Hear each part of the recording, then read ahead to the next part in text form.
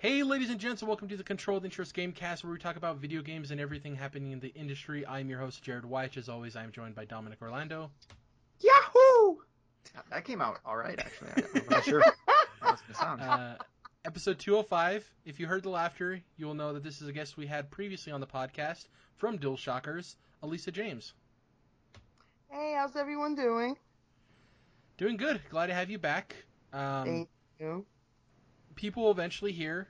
Me and you recorded a Pokemon Sword and Shield Isle of Armor discussion that'll be going up, which is going to be great. We talked about the DLC and our thoughts on it and the implementation of the DLC moving forward. So I appreciate you joining me for that. That was a really good discussion we had.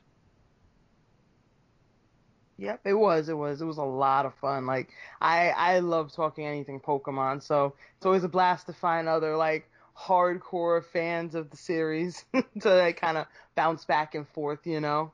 Yeah, like I mentioned on the discussion, I was like, Dom's not going to have that discussion with me, so I had to find somebody to talk to about Pokemon. He just looks at me with a blank stare, and I'm like, okay, I just need to find Talking somebody. about these Pokemans, whatever. Pokemans. We were going to have a pretty light show, and then Nintendo decided to drop a direct for Super Mario's 35th anniversary out of nowhere, which that'll be the big topic of the show. But we have a rundown to get to. First up, I wanted to start with this PlayStation financial report. Basically, for their year 2020, they made a bunch of statements to their stockholders and investors, and internet websites, as they do, ran with headlines about what they talked about. So I'll go through these bullet points real quick, and then we'll have a discussion about, do these matter? Do they not? Are they just statements for statement's sake? What do we think about them? The first one, they're looking to acquire more studios to grow first-party / PlayStation studios.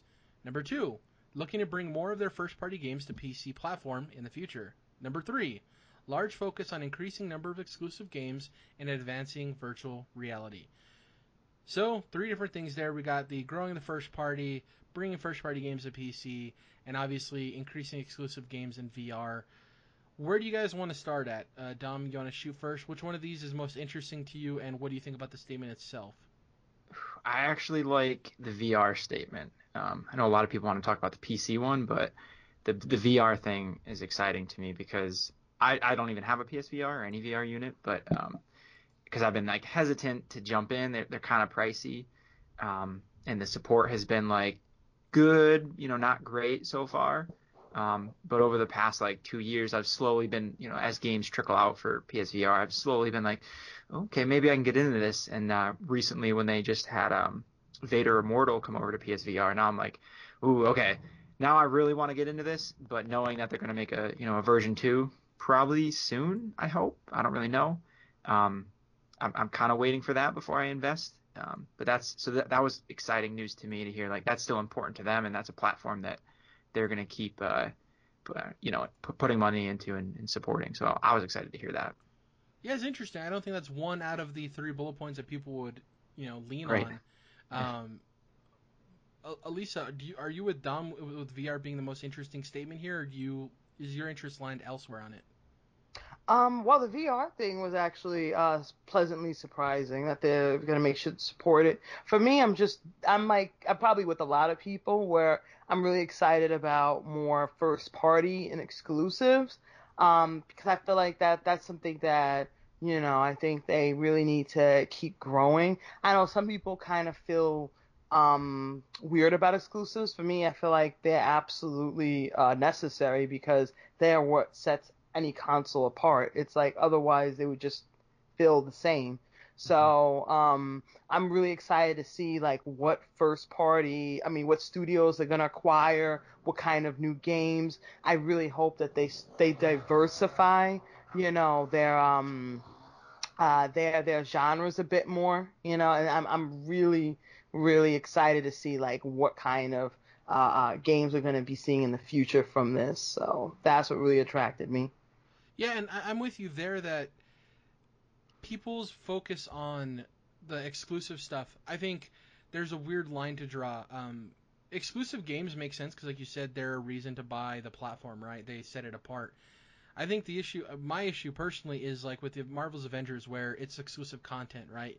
You're allowing everybody to buy the game on any platform, but you're tying content in that game to a specific platform, which sounds really icky.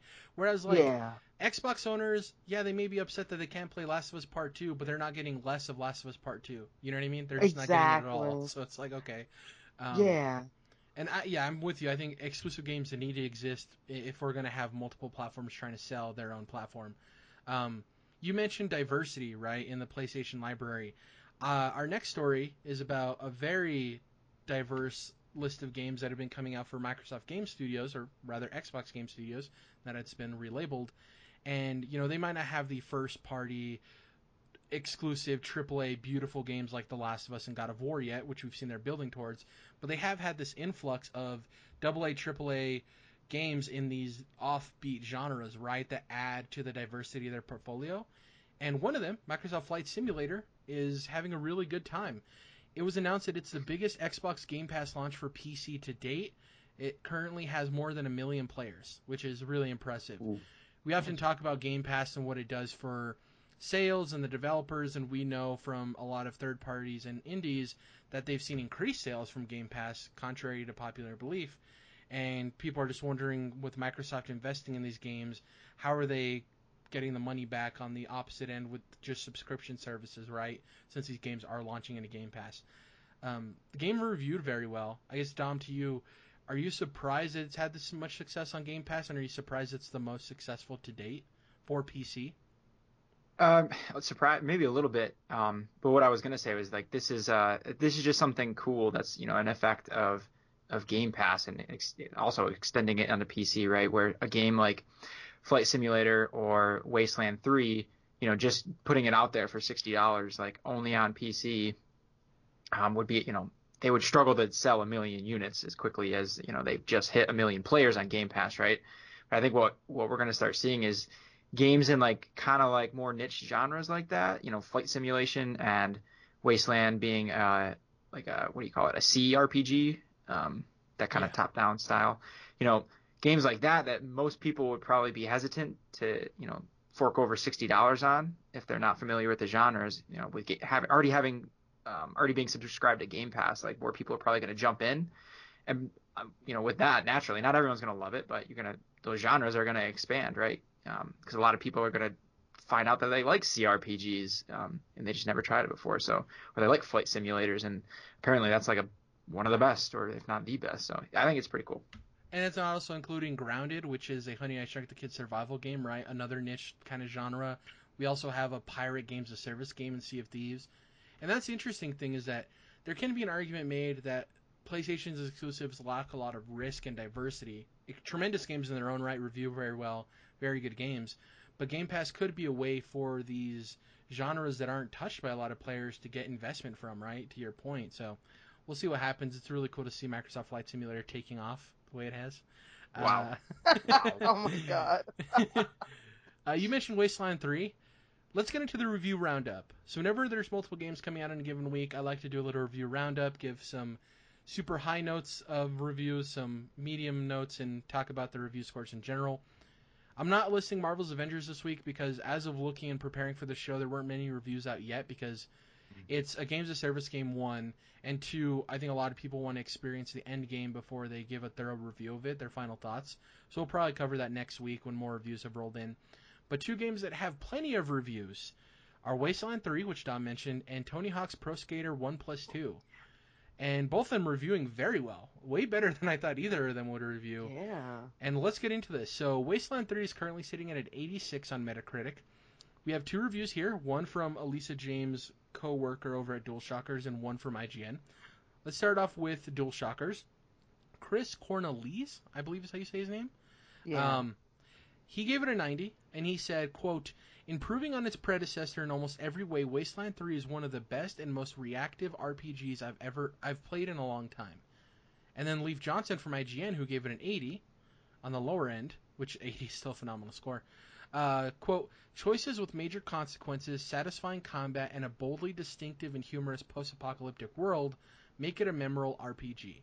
Now, Elisa, I don't know if you had any interest in playing this game. Dom and I have been talking about this game, And I've said that I wanted to dip my toe in even before we knew the review scores, because as an Xbox primary platform user, right, I'm interested to at least try out their exclusives whenever they come out. This isn't an exclusive though, so take that with the whatever, because obviously this was in production before they acquired them. Anyways, I wanted to try it out. I've heard good things about the Wasteland series. A lot of reasons why Fallout exists is because of Wasteland. Did these reviews strike you as surprising, Elisa? Yeah, a bit. Like I wasn't like super heavy into the series. I mean, into the franchise, but kind of keeping in. Was curious to see how 3 would score, and yeah, it's actually pretty surprising that it scores so high, and I mean a pleasant surprise. So honestly, after seeing that, after seeing of course Chris's review and as a 90, it piqued my interest almost immediately. So now I think I might actually check this game out. Yeah, same. So Dom, you're a big Fallout guy, obviously. If anybody's listening to the show, what do these reviews do for you, knowing that this is kind of where Fallout owes a lot of its credit to, is Wasteland? Well, what they do is prompt me to have it already downloaded on my PC, and it's just waiting for me to finish. Yeah, tell me why. And Yeah. yeah, I'm excited because this like I said, the CRP genre I have no experience with. CRPG genre I have no experience with, but I love all the modern Fallout games, and watching the reviews I can see where even though the combat is obviously more turn-based in this game, all the RPG elements and the skill trees and all like the different ways you can handle situations are all like that's all heavy in this kind of game. So I'm super excited to give it a try soon. And worst case scenario, you don't like it, but you didn't spend $60 on that purchase, right? You spent what, the $5 for Xbox Game Pass on PC? Exactly. First month is actually $1. Yeah, true, true. But yeah. Next up, let's get into the second game here, Tony Hawk's Pro Skater 1+2. It's currently sitting at an 88 on Metacritic, which is phenomenal. I think it's Holy way higher crap. than anybody anticipated. Yeah. If anybody remembers Tony Hawk's Pro Skater 5, which you shouldn't, what an abysmal wet fart in an amazing franchise. Oh my Uh, god. yeah, even Tony Hawk was kind of upset. It kind of the relationship between him and Activision was put in a very weird place because of that game. But Yeah. I wanted to get to these reviews. We have one from Luke Riley over at IGN, and we have one from Ben Tyrer from Games Radar. Let's get to Luke Riley from IGN. He gave it a 90. And he said, quote, "It's pretty easy to be cynical about how rapidly selling us our favorite video games again became a central pillar of Activision's business strategy. But when it's this much fun, I'm finding it impossible to be sour about it. It turns out going backwards has been the best step forward Activision has taken with the Tony Hawk series in nearly 15 years." What a great line. Going backwards has been the best step forward. Great writing on your part, Luke Riley. I love that clever stuff. Next up, Ben Tierer. Sorry if I got your name wrong. Tell me how to pronounce your name. It's just not a name I see very often in the games world. Over at Games Radar, he gave it an 80. And he said, quote, "Vicarious Visions has built an engine that could actually push the series in a new direction. With the focus of skating rather than gimmicks that came out from the annual release cycle that the series was stuck in. Here's hoping this is more of a warm-up than a victory lap." So, wasn't as hot on it as obviously Luke Riley was, but I like to give both perspectives here. I do think nostalgia could play a strong factor in how much you enjoy this game. This piques my interest. It's not a $60 release, I believe. I think it's 30 or 40. Yeah, 40 I think. Yeah. It's reviewing way better than I anticipated, especially for a skating game in 2020. I guess we'll start with you here, Dom. 88, is this anywhere in the realm of what you thought this game would review as? No, not a chance. I would have predicted like high 70s, right? But I'm in. Like, I'm gonna try this out. I was never huge because I wasn't a PlayStation 1 guy, but there were some of the Tony Hawk games on like PS2 that me and one friend of mine were big into back in the day. And like reading and watching some of these reviews, it's like it has like all the stuff that made those games cool. Like the music is something that everyone mentions, and this game does it right. Not only bringing back a lot of the original music, but adding current music, but current music that fits that like that punk rebellious kind of Tony Hawk culture, I guess. Yeah. I'm into it. I'm probably gonna try it out, especially it being only a $40 title. Elisa, do you think you have to have a sense of nostalgia for either skating or the series in general to enjoy this, despite the reviews? Well, I think I definitely have nostalgia because I did like grow up playing these types of games, like the Pro Skater series, Doug, SX, Underground, those are yeah, mine. exactly, Yeah. Underground, like there's a lot of extreme sports kind of games because I played a lot of snowboarding, games too, so I love them, and I don't like to think about that latest Pro Skater. but but I'm honest, I was kind of a little hesitant because I was worried that, man, if this is gonna be like a poorly done, a re-release or like remake of it, like it's not gonna play very well, hold up well, and so I'm honestly like really happy to see it review so well, and even like on the lower end, with Ben here, he's so optimistic. I mean, he was even talking about how they literally built this engine that's sustainable. It could really like push the franchise forward if they choose to do it. And that just makes me really happy to see that like they really took the time and really like they built this engine from the ground up just for these remakes, and they were really serious about making these games great. And I've been watching people's gameplay as well. It looks phenomenal too, like how it plays, and I definitely got to get around to picking this game up because I'm just so excited about it. I'm so happy that it turned out so good. I mean, Activision is batting 3 for 3 with my childhood right now. They did the Yeah, Crash thing. I absolutely loved it. They did the Spyro trilogy. I absolutely loved it. And now this one's reviewing phenomenally. And, to Luke Riley's point where you could be cynical about Activision dipping into their history, at least they're doing it right. It's one thing to yeah, go back and try to pander to your audience of like, here's an old game you loved, buy it again. And they're saying that, but they're like, oh, it's actually good. It's like, here's an old game, buy it again, but it's good. So it's great to see. exactly.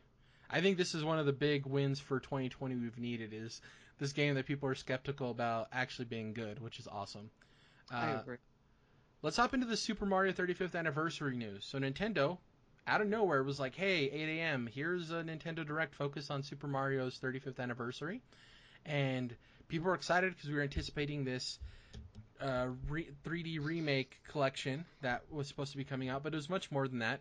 I picked out the four biggest announcements from the Direct. There was a lot of other stuff with an augmented reality product and pins and other things, but I wanted to get the four most important video game related stuff. So, in honor of Super Mario's 35th anniversary, Nintendo released a Direct focus on releases and announcements related to the celebration through March 31st of 2021. Remember that date in your head. It's going to be an important date to remember. March 31st, 2021. So first up, we got the announcement of Super Mario 3D World, which is releasing on February 12th of 2021. Will include Bowser's Fury DLC, which is new content, so an added incentive to get the game. Seems like more content than not Cranky Kong, Funky Kong? Which one was the one added to Tropical Freeze for the Switch release? I I think think it it was was Funky like Kong. Funky Kong. Yeah. Oh, that Yeah. was amazing. Uh, Yeah, well, that inclusion was kind of divisive among Nintendo fans for the $60 purchase because they didn't know if it was enough new to justify it, right? Whereas this seems Yeah. like it's going to be a big package of DLC for people to get excited about. Next up, we had Super Mario 35. This is a battle royale in the vein of Tetris 99. It's essentially just with Tetris 99 with a Mario skin on it, if you want to be derivative.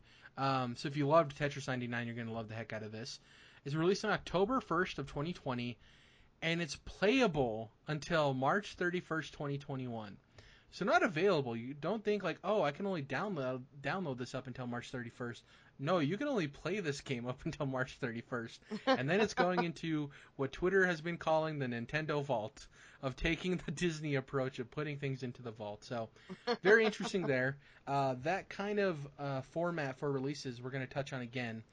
And also, that Super Mario 35 is going to be exclusive to Nintendo Switch Online members. So if you pay the $10 to get really bad Smash matches online, you can get this for free as well.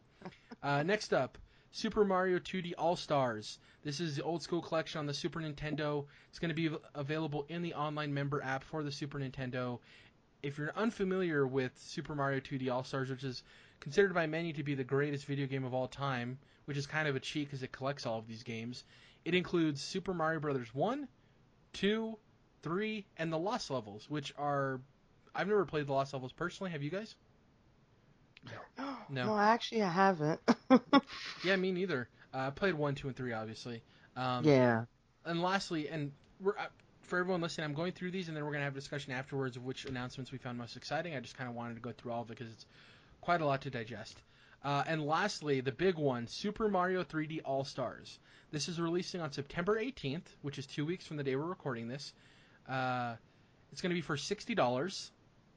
It includes Super Mario 64, Sunshine, and Galaxy. No, my mic didn't cut out. They didn't include Galaxy 2.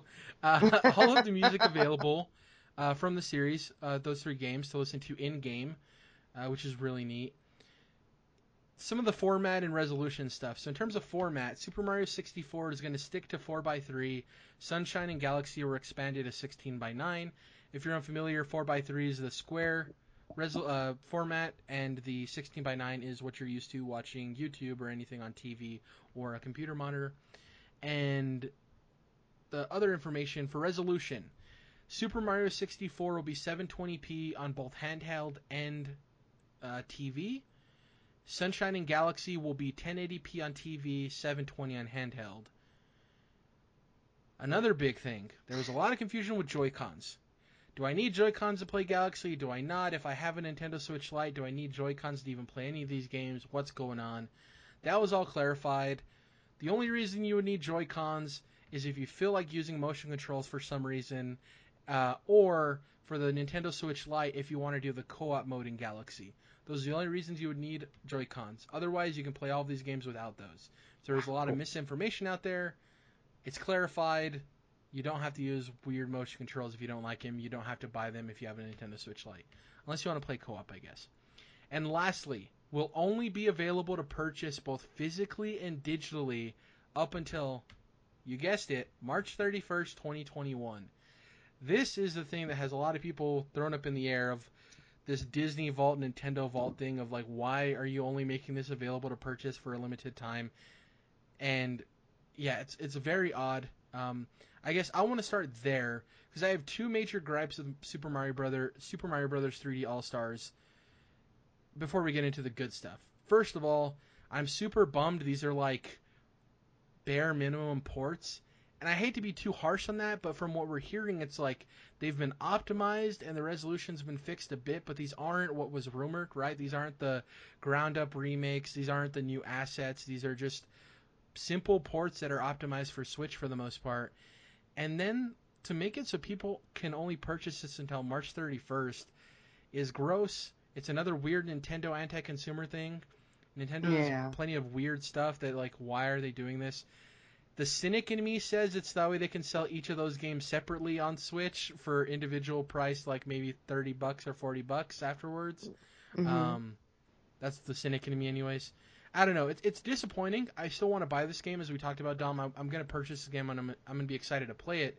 But I'm not as excited. It kind of was like, you know, getting your favorite meal, but it's like lukewarm, or at least cold. No. It's like not exactly how you want it, but you got it anyways. And maybe you guys if you want to switch your subject, that's fine, to one of the other announcements. But for me, I wanted to focus on those 2 things because they are glaring issues for me with this announcement. Yeah, I feel you. Like I was hoping for like a full-on remake, especially looking at 64. Like that game, revolutionary, camera and controls for the time, but that's not going to hold up well. You would constantly, especially in that game where it's a new 3D platformer. The camera is something you're always fighting. Yeah, so that's kind of a bummer that like that and like they couldn't add new textures, that kind of stuff is definitely a bummer. But I'm still like super excited for this because 64 was I think the first video game I ever played, so I kind of have a soft spot for it, and I'll pay money to play it again on Switch. And then the other 2, Sunshine and Galaxy, I never even played at all. So Sunshine is a little more divisive, but Galaxy is one that a lot of people say is incredibly good. So I'm excited to try that out, even though it's not quite, the remake that we hope for. the March 31st thing is like weird. It seems arbitrary, like as if because they're gonna sell more copies of this stuff until then by creating this kind of arbitrary demand of like, well, we got to get it before it goes away forever, right? But they're sacrificing, long-term sales for the game. So it almost feels like they want it. And the March 31st date to me says, well, that's maybe not in Japan, I don't know, but end of the fiscal year, right? Is something around there. For Nintendo, So, I think so, yeah. So it almost feels like they just wanted to really maximize sales up until, the end of this fiscal year, even if it's sacrificing more sales in the long term. That's just a guess. But also trying to make this whole Mario anniversary like a timed thing. Like you got to be a part of it now, to be a part of it, which I don't really like. But at the same time, it's like anyone who's aware and upset about that date, if you're that upset about it, you'll buy it or you won't, So like, I don't know. I'm not too hung up on it myself. I'm gonna buy the game, so it's a bummer. Like a year from now, that like people might who didn't realize what this collection won't be able to get it potentially, because the physical copies, eventually are going to become limited. So that's a bummer. But like if you're really into this series, into Mario, and you have a Switch, like you're gonna buy it before March 31st. So like it's stupid and arbitrary, but I'm not getting too hung up on it myself.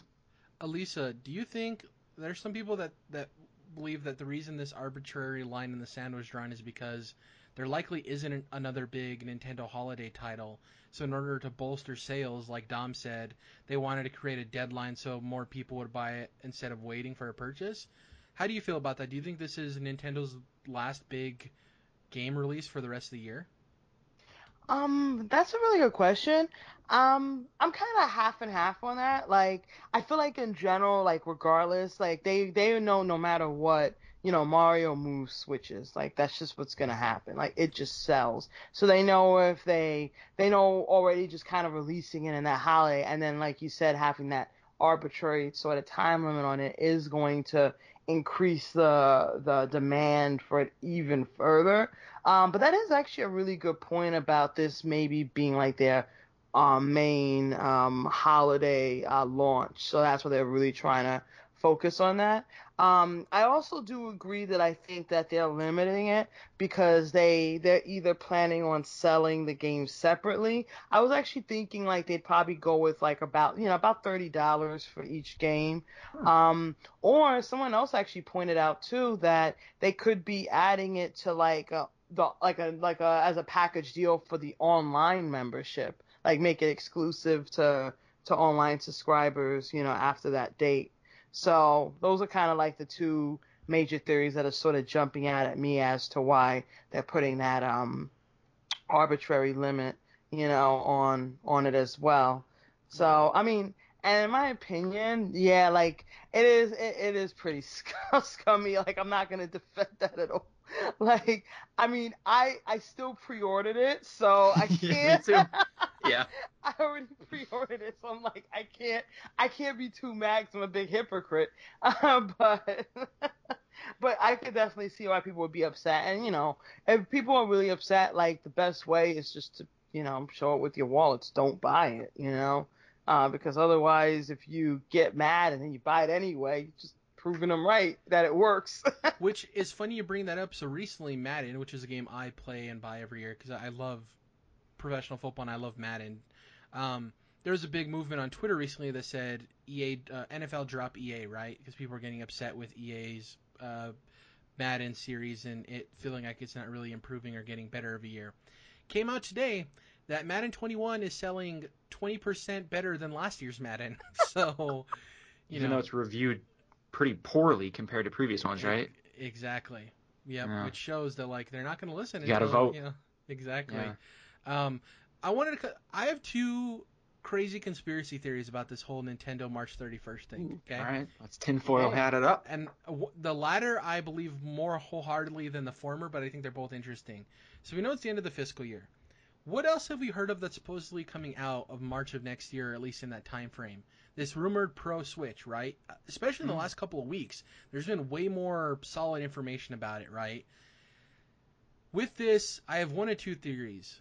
One, they're ending the sale of it on March 31st because they're going to release a version of this for the Pro, quote-unquote, version of the Switch, and it's actually going to be the one with remastered Super Mario 64. Because this Switch can't handle it, or maybe they wanted to have a reason for you to buy the new model, right? And that's what I said. This one is way less believable. The one I think is way more believable is that just like Breath of the Wild was a launch title for the Switch, Super Mario Odyssey 2 could be a launch title for the Pro Switch. And you kind of maybe want to make sure everyone buys Super Mario Odyssey 2 over the old collection of games. So stop selling it, get ready for one single Mario title, because to Elisa's point, Mario moves units. And, you know, I think having it in a way that you can't play Super Mario Odyssey 2 unless you have the newer model is a smart way to do that, and making sure it's the premier 3D Mario game on sale at that point could be huge, you know. Once again, I don't think either of them are true, but I do believe the latter way more than the former. It's just so weird, man. The one that's real egregious is Super Mario 35 not even being playable after March 31st. Like, you just can't play that game after that date. Yeah. Very odd. For game preservation, it's really bad. I would love if they're like, yeah, it's only available until then, because on April 1st, I wanted to make sure I got the date right. Those are the months that follow. April 1st, it turns into Super Mario 36, which would be hilarious, because obviously it'd be Mario's 36th year. But yeah, it's a very odd choice. I don't like it. Gross. Yeah, me neither.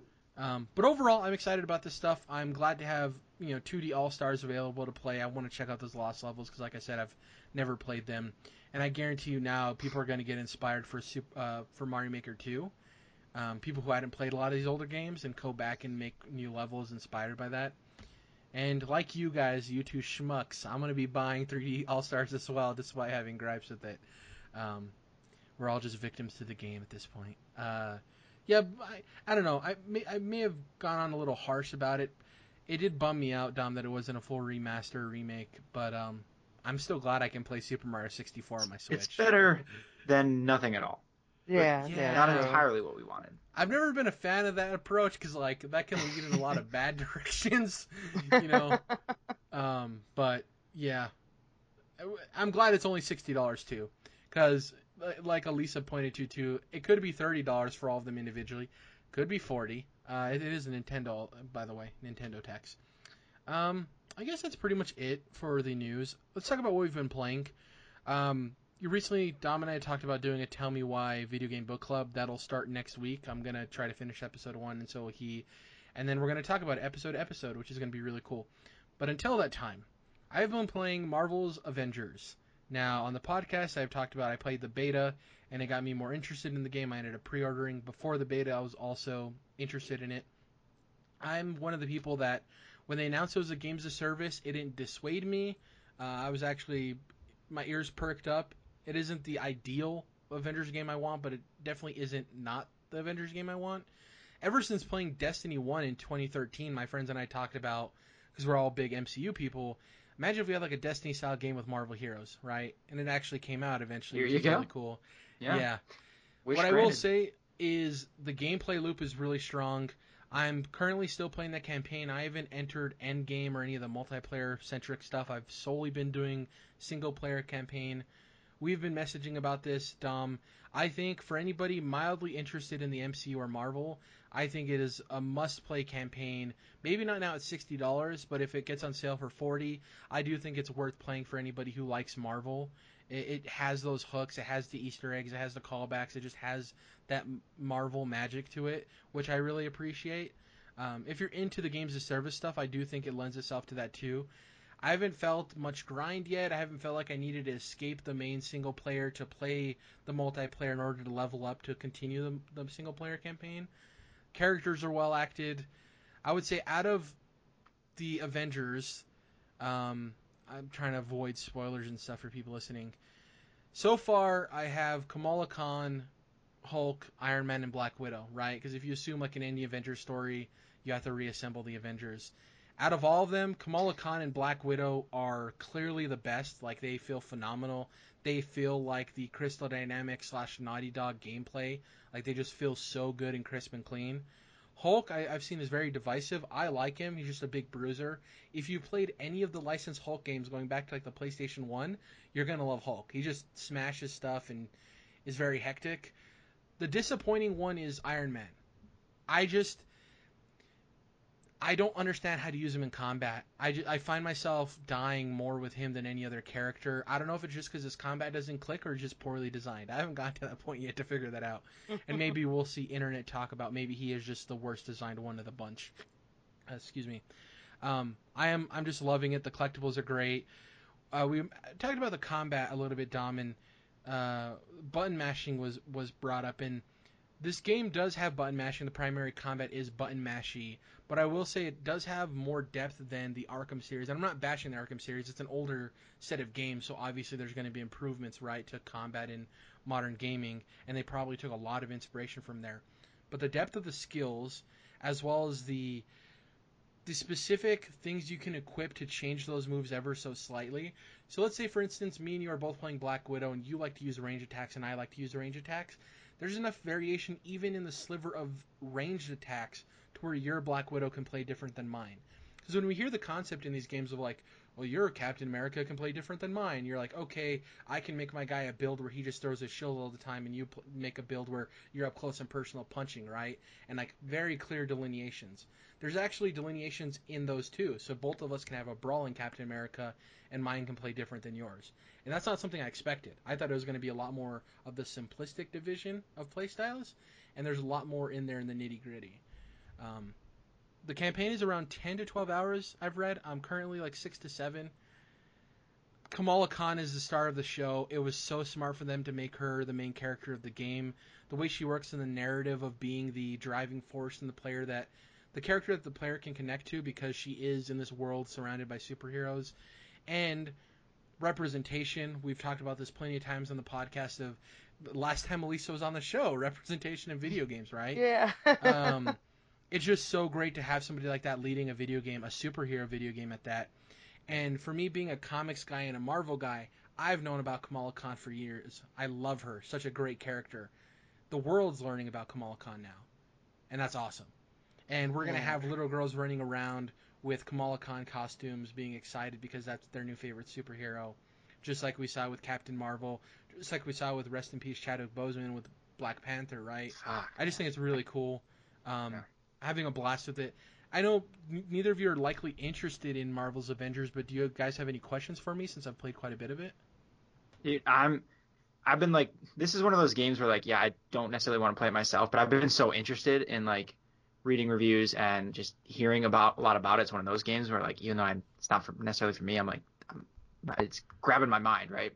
But yeah. The only thing I want to say that like I'll just echo what you just said about Kamala Khan, like for them to make a game called Marvel's Avengers, right? And I'm looking at an ad on IGN right now, and it's like, you know, Captain America is front and center, right? On the marketing. You can see Kamala in the background a little bit, but barely, right? So for them to call a game that, market it as that, like this is the Avengers, this is like the MCU, this is like Endgame, Infinity War that you just watched in theaters a year ago, right? But then to make Kamala Khan like the protagonist, right? And like she like owns the story effectively, like that's really cool. For one, it makes it more interesting. You're getting a fresh new character. Like as much as everyone loves the MCU and the Avengers, like you don't want to like redo the same thing just in a video game, right? Yeah. So, and then also for like to get more representation, like when now we're gonna like you just said, now more little girls are gonna be interested in the Avengers going forward, and more like I assume like Kamala Khan is like I don't know, Middle Eastern or something. I'm not. Yeah. I don't know her enough like you do, but yeah. So like I think it sounds like, I don't want to say brave because that almost sounds like giving them too much credit, but it's more than a lot of other video games are doing. I would say especially it's bold. with big IP. Yeah. I would say it's bold. Maybe not Yeah. brave is a little too like self-reverential. Right. And to your point though, Captain America is front and center on that ad. If you watch with every Square Enix release, you know how they have their big CG trailer, right? That's like looks nothing like the game. It's super beautiful. They do it with all the Final Fantasy games. She's like very prominent in that trailer. I just wanted to clarify to listeners because it's not like a thing where it's not an Assassin's Creed situation, right? Where Cassandra was hidden for the longest time and then she was the best character to choose from in that game. they're Kamala Khan's prominent in a lot of the marketing too, which is great. Alisa, I Yeah. doubt you have interest in this game, just knowing about your specific gaming interests. But did you have any questions for me, or what are your thoughts on Marvel's Avengers at all? So yeah, so I was really really excited when I found out that, Kamala Khan was the actual leading character because I love her comics too. Like I've been reading them for years and she is a phenomenal character. She's very popular with readers and it's nice to see her in a game. I know you mentioned that she's prominent in the marketing. I guess I didn't really see that until the tail end. Like I felt like when they were really promoting this game, like, for the longest, like they didn't really even show her. Yeah, So I feel like a lot of people going in, they just have the image of, the mainstay team, and then, Kamala's gonna be like, oh, okay, it's a Kamala game. So I do wish that from the very beginning she was more prominent in the marketing. Like that would have I do been think that was. Sorry to interrupt you. I do think it was a narrative thing, right? Because when we first right. saw Avengers, we saw the A-Day ship, right? And we saw it explode. And then you heard people mention Terrigen. Now, if you're a comics reader, you know that Terrigen is what created the Inhumans, and you know that that's how Kamala Khan got her powers. So the Yeah. first marketing beat was there's A-Day, there was a Terrigen explosion. Then I don't know if you remember, like the second wave of marketing, they revealed that Kamala Khan was on the ship and she fell, and she started inhaling the Terrigen mist. So I do Right. think it was planned for them to slowly lead up to that because they wanted people to believe that, oh, this is an Avengers game, you're going to be playing as the Avengers, and then the reveal of, oh wait, Kamala Khan's in this game. Um, but yeah, I do agree with you that they could have come on a little bit stronger with that.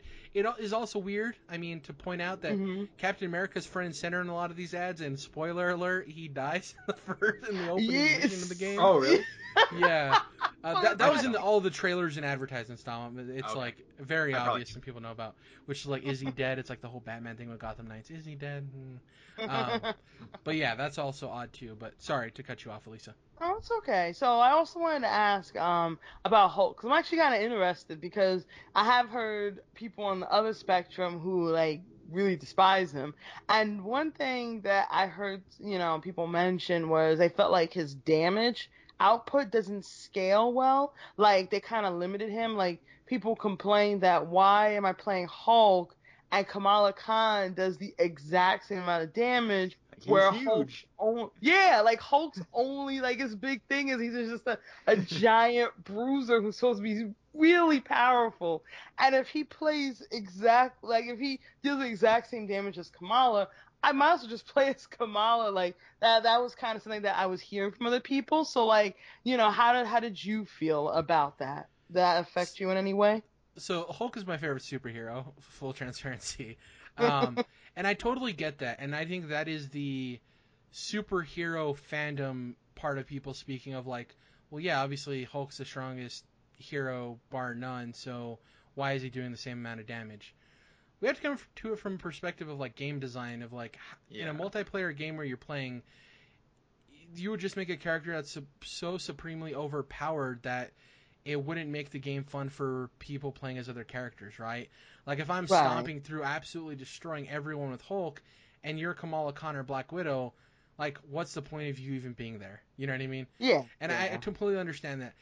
The thing I will say about Marvel's Avengers is that they put so much of a primary focus on each of those characters playing so differently that the damage output thing doesn't really ever personally bother me because it feels so unique to play as Hulk and it feels so unique to play as Kamala Khan.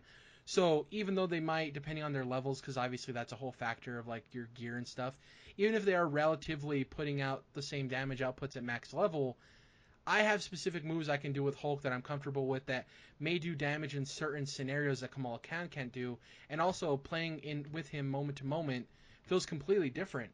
So the damage could be an argument you could have, but saying simply like, oh, they do the same damage, why not play as this other character?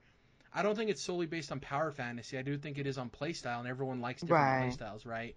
So I do think them focusing on that gives an argument to the damage thing being valid. I think if that wasn't a focus and they didn't really feel all too, unique and they were very similar, I completely agree with that could be a running sentiment that could be believed. But they just feel so different to me that that's not even a concern. Like, I get it from a game design perspective. It doesn't bother me, you know? Yeah, Maybe of it's got to course. be something like you slow down Hulk's attacks, but up the power out or the damage output, right? So we're like, it, I don't know how easy that. I've never designed a game, right? So it's probably difficult, but that's how I envision it. Especially having just come off of Dark Souls, I played like 100 hours of Dark Souls 3, where it's like you could build your character to be, a strength build, and he has super high damage output, but you're swinging really slow. So Yeah. it's tough to figure out that balance, but like that's how I could envision it going, where Hulk is like slower, but it only take him 2 hits to kill somebody, whereas Black Widow or Kamala is like really quick. But I don't know. Again, that's probably easier said than done. Like you're dealing with Right. like 6 Avengers, Well, trying to balance it out, and you got online going on. That's a 6 tough Avengers task. for now. Here's the other thing Right. I want to say is, not only is the combat unique to each traversal, is right. Each of them feel unique to move across the maps. And another thing, I forgot what the general name for it is, but there's this bar you fill up during combat using basic attacks and moves. And for each character, when you activate it with right trigger, it does something completely different. So for Hulk, it's a gamma thing where he starts gaining health back, but his moves become more powerful and he starts glowing green, right? For Black Widow, it allows her to swing and grab somebody with a wire and pull herself towards them, so to close the gap on enemies. For Kamala Khan, I'm trying to remember what hers does. Oh, it's an auto dodge. So as long as you're holding right trigger and you have the bar, you can be in combat and fight, and because their body's stretchy, if somebody comes to swing at her, she'll auto dodge it It's like, and Oh avoid the wow. attack. Yeah. So all of them have very unique things and they play completely different. And that's why I think the damage thing is, I don't want to say irrelevant because it's a very valid point, especially for comic book nerds. But I do think Right. they work around it, especially with the narrative of it being aimed with robots. They have the argument of like, well, they're these living adaptoids that can adapt to whoever they're facing, so maybe they don't adapt as strongly to Kamala Khan, but they get really strong for Hulk, so that's why it looks like they're doing the same damage. You know what I mean? You can make those like leaps in logic in your head. It is a valid point though, so I don't want to I dismiss mean, it, but but it's the Avengers at the end of the day, right? It's like Yeah. you're talking about the a bunch of strongest of the different strongest. characters, very different powers. Like it's kind of like you're gonna break reality a little bit here and there. Like it's Exactly. Yeah. impossible not to. But Yeah, yeah. of course. Yeah. Is there anything else you guys wanted to ask or talk about? You want to move on from Avengers? How does Captain America's butt look in this game? Very good, even though I only saw it for 5 minutes. Very good. Okay. Shield, super satisfying. That's why I'm bummed that I can't play with him. Bums. Ah, Nice. Um, the one thing I want to say too is we didn't know what the post-launch support was in terms of timing for the characters. We know that all of the additional heroes are free, and then we also talked about the whole battle pass thing that was hyperbolic and people misconstrued exactly what it meant. Anyways, they came out and said that we're getting Kate Bishop Hawkeye in October and then Clint Barton in November. So if they're adding a new hero every month, that's going to be pretty Yeah, huge. that Pretty is. huge. Yeah, that's pretty much it for me. I wanted to get to Spiritfarer, didn't have a chance, so this next week I'm going to be focusing, in addition to Marvel's Avengers, Spiritfarer, and obviously Tell Me Why Episode 1 for our discussion. Dom, what have you been playing? well, I'll save like the real talk for Tell Me Why till next week, but I'm like an hour and a half into it, and already I'm like, I love these characters, and I'm I can't wait to finish it. So I'll just say at least that much. It's really good so far. Otherwise, I have Game Pass for PC booted up, so I've just been kind of like toying around with some other stuff. First thing is Rage 2 is on there. Mhm. It was kind of like a game that I thought might be cool before it was released. They had, Bethesda had kind of hyped it up pretty big at one of their E3 shows, and it kind of came out to like, it's all right, it's fine. But it's one of those things. It's on Game Pass, so all it costs me is the time to download it at this point. So, Yeah, true. started that up, and it's really cool so far. So the combat is probably even like, it's like Doom 2016 or Doom Eternal. Feels like that, but even more varied. Already, like only a couple hours in, I've gotten a couple of different abilities and different ways that you can play. So that's already I already kind of like that combat better. It's not quite as fast as Doom, but it feels good like that. It feels super satisfying. The story is basically nonsense, but that's all right because and that's not really what I'm there for. It's just like a really solid, Is the gameplay loop good? I want to play it more before I say too much on that, but like so far, like because I've been unlocking abilities fast, so that feels really good. And I've only gotten like in a small chunk of the world, and a lot of people's complaints are like, yeah, the questing and the world is kind of like lame. It's not like it's kind of like it's barren and you go place to place, kind of like a Mad Max thing. There's not too much going on, so we'll see It's like the on first some Rage. of that. Right. For better Yeah. or worse, yeah. So, but like the actual like feel of the gameplay, like the shooting mechanics and abilities are really cool. So I'll probably finish it, and I don't think it's too big of a game. So like again, it's a Game Pass game, so it's pretty cool so far. I didn't finish or didn't really get into Wasteland 3 yet. That's the other one I'll have more on soon. But actually, I think that's it. I think that's everything I've been playing. Oh, actually, one other thing. One of the PlayStation Plus games last month was a game called Erica. Mm-hmm.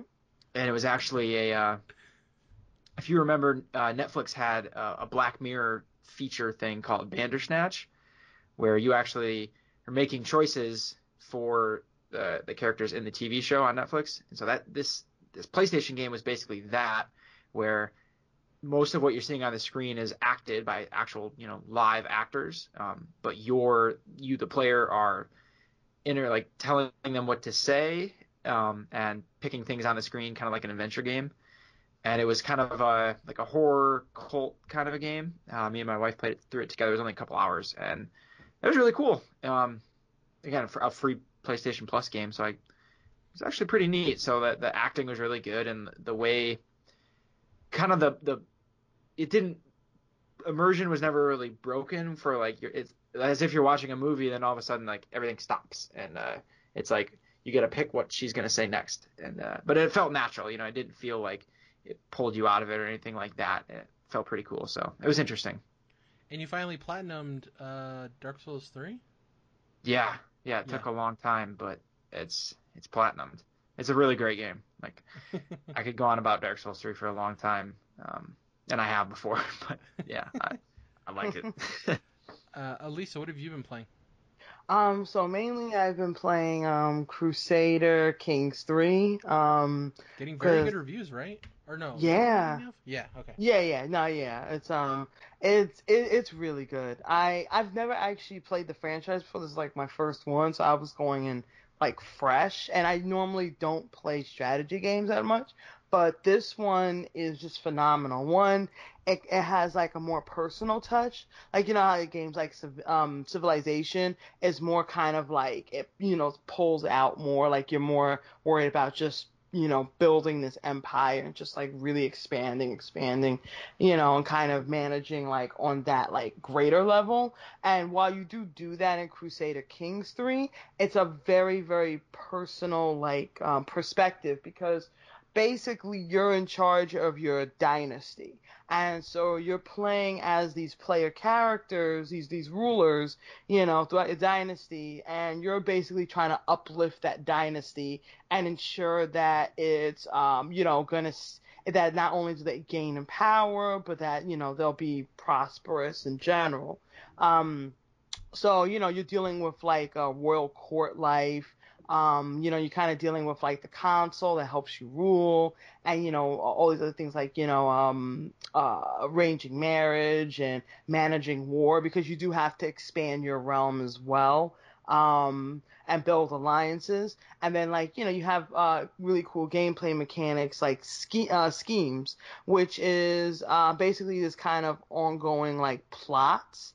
And you have like your regular schemes, which can be just like befriending people, making allies, and then you have the hostile ones, which is like seduction and murder. My two favorite hobbies: seduction and murder.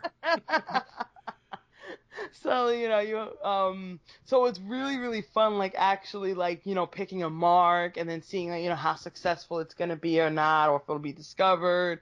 You have like one of your console people, the spy master, who helps you with this. You can rope in other people to help you. Like I actually, in my playthrough, I actually I put in a murder scheme on one of my council members because they were really incompetent, but like they were religious leaders, so I couldn't just like get demote them. I had it, so I was like, you know what, that's it. I hope you don't get found out. Like, it actually worked out, and it's like strangely exciting. Like you're kind of still anticipating, like, oh my, am I gonna get away with this? Like, is it gonna work? And it actually did. It was, so you have like that kind of stuff going on, like on this like day to day thing, and it really sets it apart, and it just makes it so much fun, like to really delve into these like these people and like. And they did a phenomenal job with the world building, like incredible, because the game itself, it's basically Europe, most of Asia, and Northern Africa. And no matter what ruler you play, which you can pick from hundreds of rulers to play as, and no matter which one you play, they're so accurately done, like their religion, their culture, like their dress, like their features, everything. So it's just, and like they feel so different too. So if you're playing one playthrough with someone who has Catholicism, it's gonna be extremely different in every way from like Hinduism based culture, or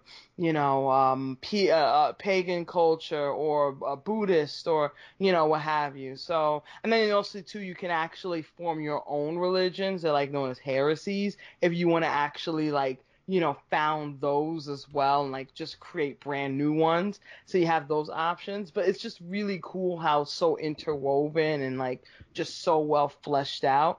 It's just like, it's that type of game where before you know it, like 3 hours passed in the blink of an eye, because you're just so like engrossed and like managing everything and trying to placate everyone and just balancing.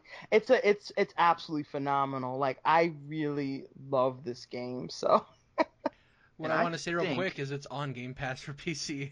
I was just gonna ask. I think this is Yeah. one of those that's on there. So Guess what I'm downloading after we yes, it is finish? actually. yeah, Yes, actually, yes. So that's the good thing. So yeah, definitely check it out. It's phenomenal. I think you'll absolutely enjoy it. If you do test it out, definitely play the tutorial. It's an option that appears when you first boot up the game. Because especially for new players, you really need to, because it'll introduce to you like all the mechanics, how to go through all the menus, how to read information, things like that. So definitely play that tutorial. I believe it starts you off in Ireland, so you're playing as like a king of a domain in Ireland, and you go from there. And it's actually pretty like, it's a pretty easy way to start off. So Only 5 gigs too, not a big download. I'm looking at it right now. Yeah. yeah, yeah. it's no Call of Duty. 150 Yeah. gigs. 170 right now on my Xbox, by the way, if you want I to thought I Oh was my exaggerating. God. Yeah, kill me. I can't wait for the SSDs on the new consoles, man. Shrink that baby down. Is there anything else you wanted to mention before we get going, Elisa, in terms of what you played? Oh no, that's the game that's been just sucking up all my time. Like, I'm still playing it. I can imagine when I go into those Civ rabbit holes of playing Civilization, oof, I'll lose so many hours to it. I can just Oh, imagine how this game's going to be. I'm excited to at least dip my toes in and check it out. That being said, can you please let the people know where they can find you on the internet? okay, so I write for DualShockers.com. It's a video game site. It's really great. We do news, interviews, previews, reviews, editorials, things like that. Updates daily. So phenomenal content. Um, I also co-host a podcast called Mega 10 Marathon, where we run through Shin Megami Tensei games. And we'll play through them. We'll like talk about the actual gameplay and the dungeon design, the characters, mythology, all that kind of stuff. So it's a really nice like deep dive in these games. If whether you're a very like hardcore fan, or if you're just casual and just interested in learning a little bit more, if you want to just chat me up on Twitter, my handle is at ajames347. Just you could talk to me about like JRPGs, like really anything like that. I'm always open to chatting about pretty much anything. Thanks for rejoining us on the podcast. We had you obviously a while back, and when we were planning to do the Pokemon discussion that we had, which definitely check that out, guys, when it comes out. Me and Elisa talking about Isle of Armor. I was like, yeah, let's just get you back on the podcast too. Why not? So Yeah, thank you thank you for having me again. I really enjoy myself. Yeah. This is fun. I like doing this. Yeah, me too. Thank you guys for listening. If you can, please follow us on YouTube. Search Controlled Interest, will pop right up. Like the video if you enjoyed it. Leave a comment. I reply to all the comments unless they're the weird, like, porn spammy comments that are I've been on YouTube. seeing those on our channel, man. What is that about? That's it's a YouTube thing in general. It's just it's a thing. It's on like Instagram too. Very bad. Anyways, on Twitter you can follow me at Jared _ You can follow Dom at Dom's Oreos. You can follow us collectively at CTRLINT. That's Controlled Interest abbreviated. What else am I missing here? iTunes. If you listen to us on iTunes, leave us a review there. It helps us a ton. If you listen on Spotify, thank you. Just leave all the episodes running, so we can get a listen on each of them. That'll help. But yeah, thank you guys for listening. 205 episodes deep. We'll come back next week. We have our special video game book club with Tell Me Why. I'm interested to see if I like it as much as Dom has so far. See you guys then.